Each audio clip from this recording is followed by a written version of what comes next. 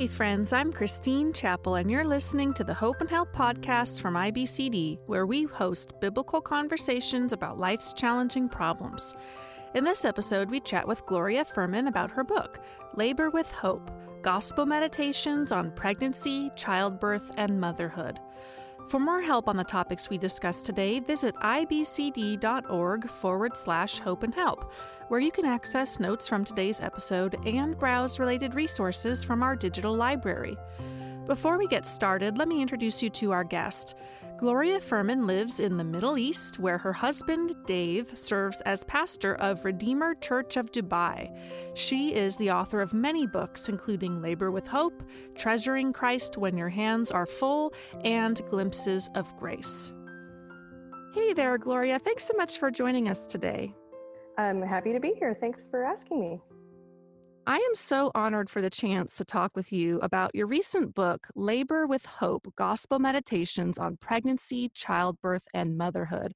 Can you give us some background on the book and why you were compelled to write it? Sure. So in my personal Bible reading and Bible study, I kept noticing all of these metaphors that seem to be connected to childbirth and fertility.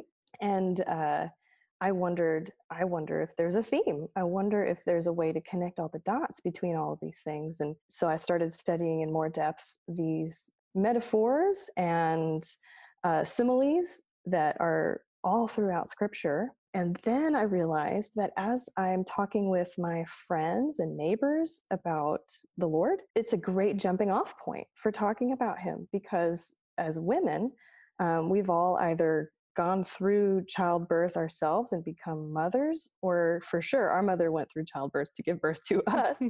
And this is such a very poignant reality as human beings, to all have entered into the world through in this way, in childbirth. And it's been fascinating to talk with my friends about, hey, where did this come from? Why this way? Why is it like this? Do you think that God's trying to tell us something about Himself? So I've had loads of fun talking about the things I was learning in the Bible through studying the metaphors. So then I thought, I'd love to dig into this deeper. And so all the digging deeper turned into an outline, which turns into a book. Well, I really appreciated the book, and I think it really came at an interesting time in my personal life. I want to lead out the gate of this conversation and really set the tone for moving forward with what we're going to be talking about, because I know there are women who are listening to this show who really know firsthand how tragic and devastating pregnancy and childbirth can be. You know, on a personal note, when your book came out earlier this year, I actually gifted a copy of it to my sister-in-law, who at the time was pregnant with my nephew. And not more than a few months later, in her 38th week of pregnancy, my nephew, Timothy Sawyer, he was stillborn at 6 pounds and 5 ounces and 20 inches long. It was, and it continues to be, a gut-wrenching reality for our family. And I know as the years pass, we'll gather around for family events, and we know we'll grieve. We'll grieve that someone very special is missing from our table. And I share this because I know that conversations about pregnancy and childbirth and motherhood can be really painful for many women. And I want the listeners to know that if they can relate to this kind of pain, that this conversation is for them. We know that there are real hurts, real scars, and real fears, and real losses associated with this topic. And so I just wanted to preface this interview by asking you to join me in acknowledging these heartbreaking realities. How do you help women to reconcile these very real griefs and pains with the hope the gospel promises? Yeah, I'm so sorry. Timothy's life glorified God, and the right thing to do is to grieve. You're right. These are heartbreaking realities, but we do have a hope in gospel promises, even for things like this. This is why Christ came, to arrest death and to give us everlasting life in His name. So for any women who are suffering in that way, or are even fearful that they would suffer in that way, know that the hope we have in the gospel of Jesus Christ is a rock steady promise. And God will not change his mind. He will come through on all of the promises you read in the Bible. So know that, and know that he is a good shepherd and he will not sleep. He will guard your very life, your goings in, your coming out, all of these things, and he will carry you. A precious song that we've been singing at our church lately, as many of us have gone through great grief and some particular struggles, and finding a meeting venue for our church, is the song "He Will Hold Me Fast." And one line I particularly love is, I think, the lead out line: "When I fear my faith will fail, he will hold me fast." Mm. Uh, so I want women to know that when you fear your faith will fail, it is Christ who is holding you fast. So in those dark moments, as we undergo the reality of living in a broken world, Christ will not change. And he is greater than the world. He has overcome the world. So yeah, thank you for sharing that with me. Well, thank you. Thank you for just for sharing some comforts and some hope in the midst of tragedies that we don't understand when those types of things happen. And we exactly what you said is we have that fear of, our world is falling apart and maybe what we believe about God isn't true, but he does hold us fast in those times as we lament and we grieve and we cry and mourn the losses that really do hurt, especially surrounding an issue such as bringing a child into the world when it should be a time of great rejoicing. And so thank you for that. I really love too in the book the observation that you made when you wrote, quote, after the fall, when death entered into God's creation, every soul conceived is a triumph of life despite death. Why is it important for us to view human life as an evidence of God's ongoing mercy to us? I think it's important to remember that life is a gift, because we take it for granted. I know I took for granted waking up this morning, and the first thought of my heart was, oh, it's early. Yeah. Oh, how tired am I? Oh, the things I have to do today. Oh, oh, oh. The first thought in my heart was not, wow, God, you've given me life today. Oh, thank you. An opportunity Mhm. to be a worship leader, and to worship you myself, and to lead others in worship of you. Wow, God, oh, what a privilege. Send me. That wasn't my first thought. At least not before coffee, though, right? I mean, you have the coffee first, and then maybe you'll perk up a bit. Yeah, but yeah, just to view human life at all as evidence of God's great ongoing mercy to all of us. Oh, that he would sustain all of our lives right now, holding us together by the word of his power. It's astonishing. We should have an ongoing posture of gratitude, because of God's ongoing mercy to us in giving us life. From what I understand, you have many years of experience as a volunteer doula. No doubt you have encountered a variety of views and beliefs about the labor and delivery process, especially as a result of living in the culturally diverse city of Dubai. Based on your observations, how have you seen views of childbearing influenced by the culture around us? That's a great question. In our city, there's everybody from everywhere. And as you go about your daily life and then go through the significant processes of life, and getting married and having children, having a family, all of these things that seem so normative to people all around the world, it's fascinating to see how their worldview has been shaped by their different cultures. And then, of course, when I live here, you get to see all of those things kind of come together and interact with one another, and people's views about fertility and pregnancy and birth and the purpose of motherhood and the purpose of children, even. There are so many different ways that people view the why behind these things. Why do we have families? Why do we have children? It would be kind of a neat conversation to sit down with a neighbor from a different cultural background and say, in your culture, what's the purpose of having children? And that's a really thoughtful question.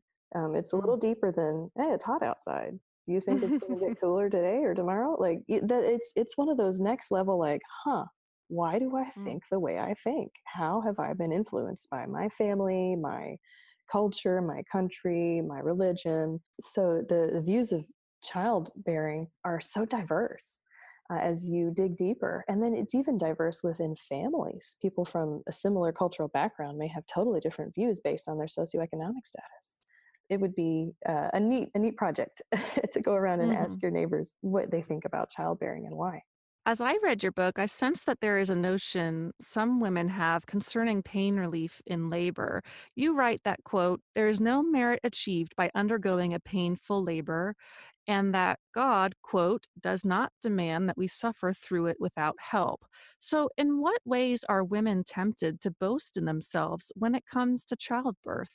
Yeah. So in our human nature, we're tempted to boast in ourselves in just about everything we can think of, especially if you can compare yourself to someone else. You'd be tempted to look sideways to them and then compare yourself. I mean, it goes from your hairdo for the day to the grade you made on that test to how much money your job pays you. Childbirth is no exception. Women compare themselves to one another. It's funny to watch. I did this, like, oh, she's having a boy, she's, this many months pregnant, so am I, but why is her belly like this and mine's like that? Mm, Just to compare yourself, it's part of the way that we're wired, and then sinfully too, just to compare so that we can boast. So different aspects of childbirth will find ways to boast in those too. I think in that quote that you pulled out, I wanted to make the point that if God's given you a higher pain tolerance than your neighbor, it doesn't mean that you are morally superior. mhm. Even this gift of a higher pain tolerance, quote unquote, is given to you. So the Bible teaches us not to boast in these things. What do you have that's not a gift? And if it's a gift, then why do you boast? So our boasting is to be in Christ alone. It's a good heart check for those of us, myself included, who are tempted to boast in these things. Another heartbreaking reality when it comes to pregnancy is the topic of abortion. And I really appreciated how tenderly you addressed this topic by essentially confessing and repenting of the attitude that you used to hold, which was that abortion was, quote, a sad but necessary choice. There may be women listening today who have had an abortion woven into their life story. And so I want to be sure we invite that woman to join us at the foot of the cross, like you mentioned in the book, so we can hover close together with Christ for the grace and mercy that we all so desperately need. God has been so kind to me. Before I became a Christian in college, that was my attitude, sinful attitude, that it's abortion is sad, but she needs this option for her own sake, for the sake of her own life. God has shown me great grace and mercy and allowing me to see how this attitude was shaped by the culture around me and the people around me, and has corrected my perspective on life and his gift through his word, and primarily in showing me that he so loved the world that he gave his one and only son, that whoever would believe in him, in Jesus, wouldn't perish but have eternal life. When I became a Christian and I learned that Jesus went to the cross on purpose, I had kind of misunderstood that Jesus was crucified as a result of many different circumstances that were out of his control. I had wrongly assumed that the Jews and the Gentiles had plotted together against him. He couldn't escape this, and his friends all left him, so he had no one to defend him. And he's so good and gentle, he wouldn't defend himself, and that the crucifixion just happened to him. When I learned that he went on purpose to Jerusalem to be crucified for my sin, all the sin, every sin that I had already committed, all the sin he knew I would commit, when I heard this great gospel of grace, that is when I became undone and I was lost for the first time. Before, I kind of felt like I was pretty good. I got this Mm. covered. But when I heard that this was always his intention from before time, to give himself, to be cut off from his Father on the cross so that he could give life to sinners like us. This surely includes all of us. everyone who would repent of their sin, no matter what the sin. So abortion is certainly included in this, that Jesus has given his life for us, all of us. And if we would too repent of our sin and have faith in his name, then he would cleanse us from all unrighteousness and give us life in his name. So yes, we do need to sit at the foot of the cross and stay put. We don't move on from the cross. Oh, look, I'm forgiven. I can just move on now. We stay put and receive the grace and mercy that we do all desperately need, because we have none in and of ourselves. I just want to mention too, if there is someone listening to this episode who does have an abortion in their story and they are looking really more specific gospel hope and help in that area, we do have a podcast episode. You can look in the library and pull up Hope and Help for Post Abortion Trauma. It's a fabulous conversation with Camille Cates of Healing Hearts Ministries, and she shares a really heartbreaking story of her own abortion in her past, and just some really helpful encouragements and biblical insights for those who are recovering from a traumatic experience with abortion. So I just wanted to mention that as well as another resource for women if that is something that is of interest to them. Another facet I'd like for us to consider in our conversation are the families that are constructed through the adoption process. Many parents receive their children through adoption rather than physical labor and delivery. So, how does the scripture speak to their experience? Adoption is so beautiful. We've all been adopted by God himself. The Spirit is given to us. We can cry out to God, Abba, Father. He calls us his own. Jesus is not ashamed to call us his brothers and sisters. So yes, Christians, believers in Jesus, have been adopted through the work of Jesus Christ on the cross. This is a beautiful picture of our relationship with our Heavenly Father. And the process of adopting a child into your family is a grand retelling of that amazing story, that you would go after and seek and save a child who needs a family. And to bring them into your home and to call them your son and daughter and to give them all that you have. This is a beautiful illustration of the adoption that we have in Christ. I really resonated with a statement you made about the sacrifice of a mother's love as it extends beyond labor and delivery. I've got a 13-year-old, a 6-year-old, and a 5-year-old. So I'm all done as far as I know. I'm all done making babies, but the Lord has his own plans. And so as far as I know, I'm all done. And so I'm in that season where it's hard. I know many mothers are currently grappling with fractured relationships with their children, and you write, quote, perhaps you rehearse a litany of your sacrificial motherly service and love and conclude, I carried her, I raised her, I fed her and clothed her, so why this pain? What hope can I have? How do these questions point us back to Christ for our hope and our help? I think as we process through these questions, it's helpful to consider how this came about when we rehearse those litany of questions that you read. I carried her. I raised her. I fed her. I clothed her. To think back, how did this come about? Okay, this did I do all of this, or is the Lord doing this? The Lord made her in his image. The Lord is the one who brought about her conception. The Lord is the one who empowered me to carry her. The Lord carried me as I carried her. The Lord is raising me as I raise her, and the Lord will raise her. He's the one who feeds us. To go back to the source of it all and say, God, this is your child. Please Yeah. do something and change me. As much as we can list the prayer requests for our children. Oh, well, I pray that the God would do this in my child's life, and this and this and this. And it's very easy to come up with things that you'd like for the Lord to change about your child.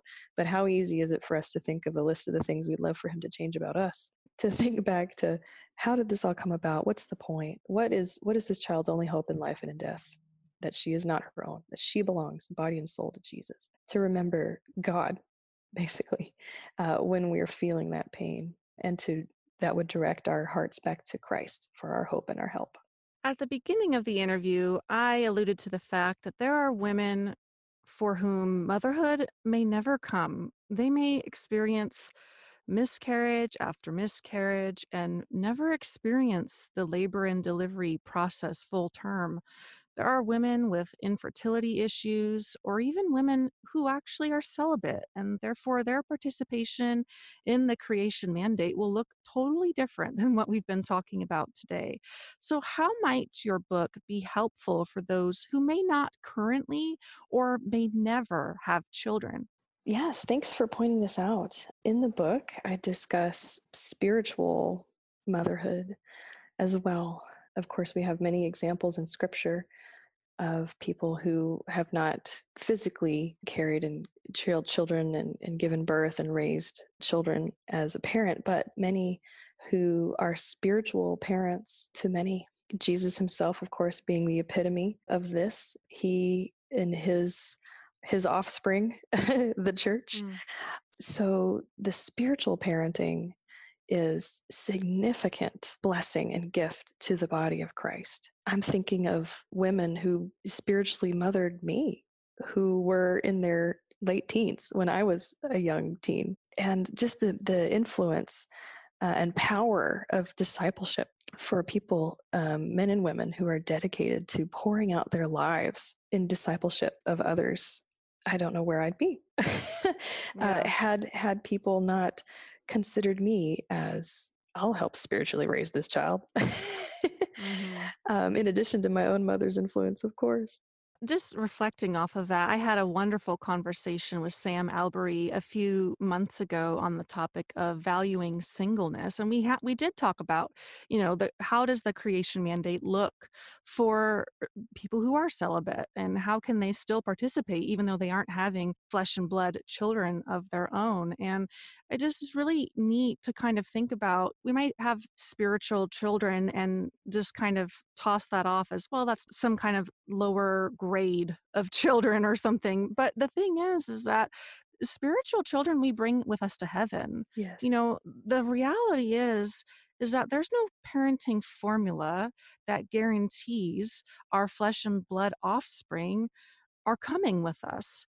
God is sovereign over that. And of course, we hope and pray that our children will come to saving faith in Christ and be with us. But it's neat to think of spiritual children as, yes, these are lives that I'm investing into. These are souls I'm Yes. investing into that are going to be with me in heaven. I'm bringing them along where I can't bring anything else with me but people, so it's not nothing. No, that's a really encouraging admonition to all of us who would be tempted to be lax about our evangelism, even toward those in our home. No, we don't have guarantees from the Bible that just because someone was born from our body that they will be born again. So it's a great encouragement to pray for our children and beg God to have mercy on them as well. Well, we're just about done with our time today. And so I want to invite you to do something that I ask every guest to do, which is to speak directly to the audience. There may be someone listening to this episode whose experience with pregnancy and childbirth have yielded great sorrow.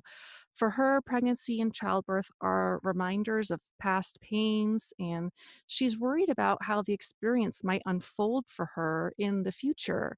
What would you say to that woman today to encourage her to labor with gospel centered hope through her fears and anxieties, however the process might unfold? Yeah, um, I would say to her to look to God's word for your gospel centered hope. That's where you're going to find it in God's Mm. word. Peter teaches us to cast all of our anxieties on Him because He cares for you. This phrase, because He cares for you, has been such an encouragement to my own fearful heart. I believe, of course, that God is sovereign and that He is good, but what is a struggle for me sometimes is, but would He bless me? To know from Scripture that we cast our anxieties on Him because He cares for us is a great encouragement to my heart. I'd also say to her, look in Psalm 23. I'll read it with some a changed pronoun for you. I would say to her, the Lord is your shepherd; you shall not want. He makes you lie down in green pastures. He leads you beside still waters. He restores your soul. He leads you in paths of righteousness for his name's sake. Even though you walk through the valley of the shadow of death, you will fear no evil, for God is with you. His rod and staff will comfort you. He prepares a table before you in the presence of your enemies, and he anoints your head with oil. Your cup overflows. Surely, goodness and mercy shall follow you all the days of your life, and you shall dwell in the house of the Lord forever. Well, thank you so much for sharing those words of encouragement. I want to let the listener know that if you are interested in learning more about Gloria's writing ministry, she has so many really wonderful books centered around the motherhood experience. If you want to learn more about the different books Gloria has, scroll down to the show notes, click on the link. I will have all of her books listed there for you. Gloria, thank you so much. I did not mention at the beginning of this interview that you are, well, I think I did. You are in Dubai and I am in South Carolina. We have a 10-hour time difference and it is almost midnight right now. And I'm about to go to bed. I'm in my pajamas and you're waking up, taking the kids to school. So it has been a very fun time trying to get this conversation coordinated. And I'm just so thankful that you took the time out of your really busy schedule to talk about the book, Labor with Hope. I hope that today's conversation was encouraging to the listeners. And I'm just really thankful that I was able to have you on as a guest. Oh, thanks, Christine. I'm glad that you were able to stay up tonight. Thank you for doing that. Before we let you go, I'd like to remind you to visit ibcd.org/hope and help. There you can check out the show notes from today's episode. If you enjoyed today's conversation, why not subscribe to the podcast? That way you'll be notified when new weekly episodes release. Also, please don't keep the Hope and Help podcast a secret. If you know someone who could be encouraged by listening to this episode, please do them a favor by sharing it. Thanks so much for listening to today's show. Be sure to join us next time on the Hope and Help podcast.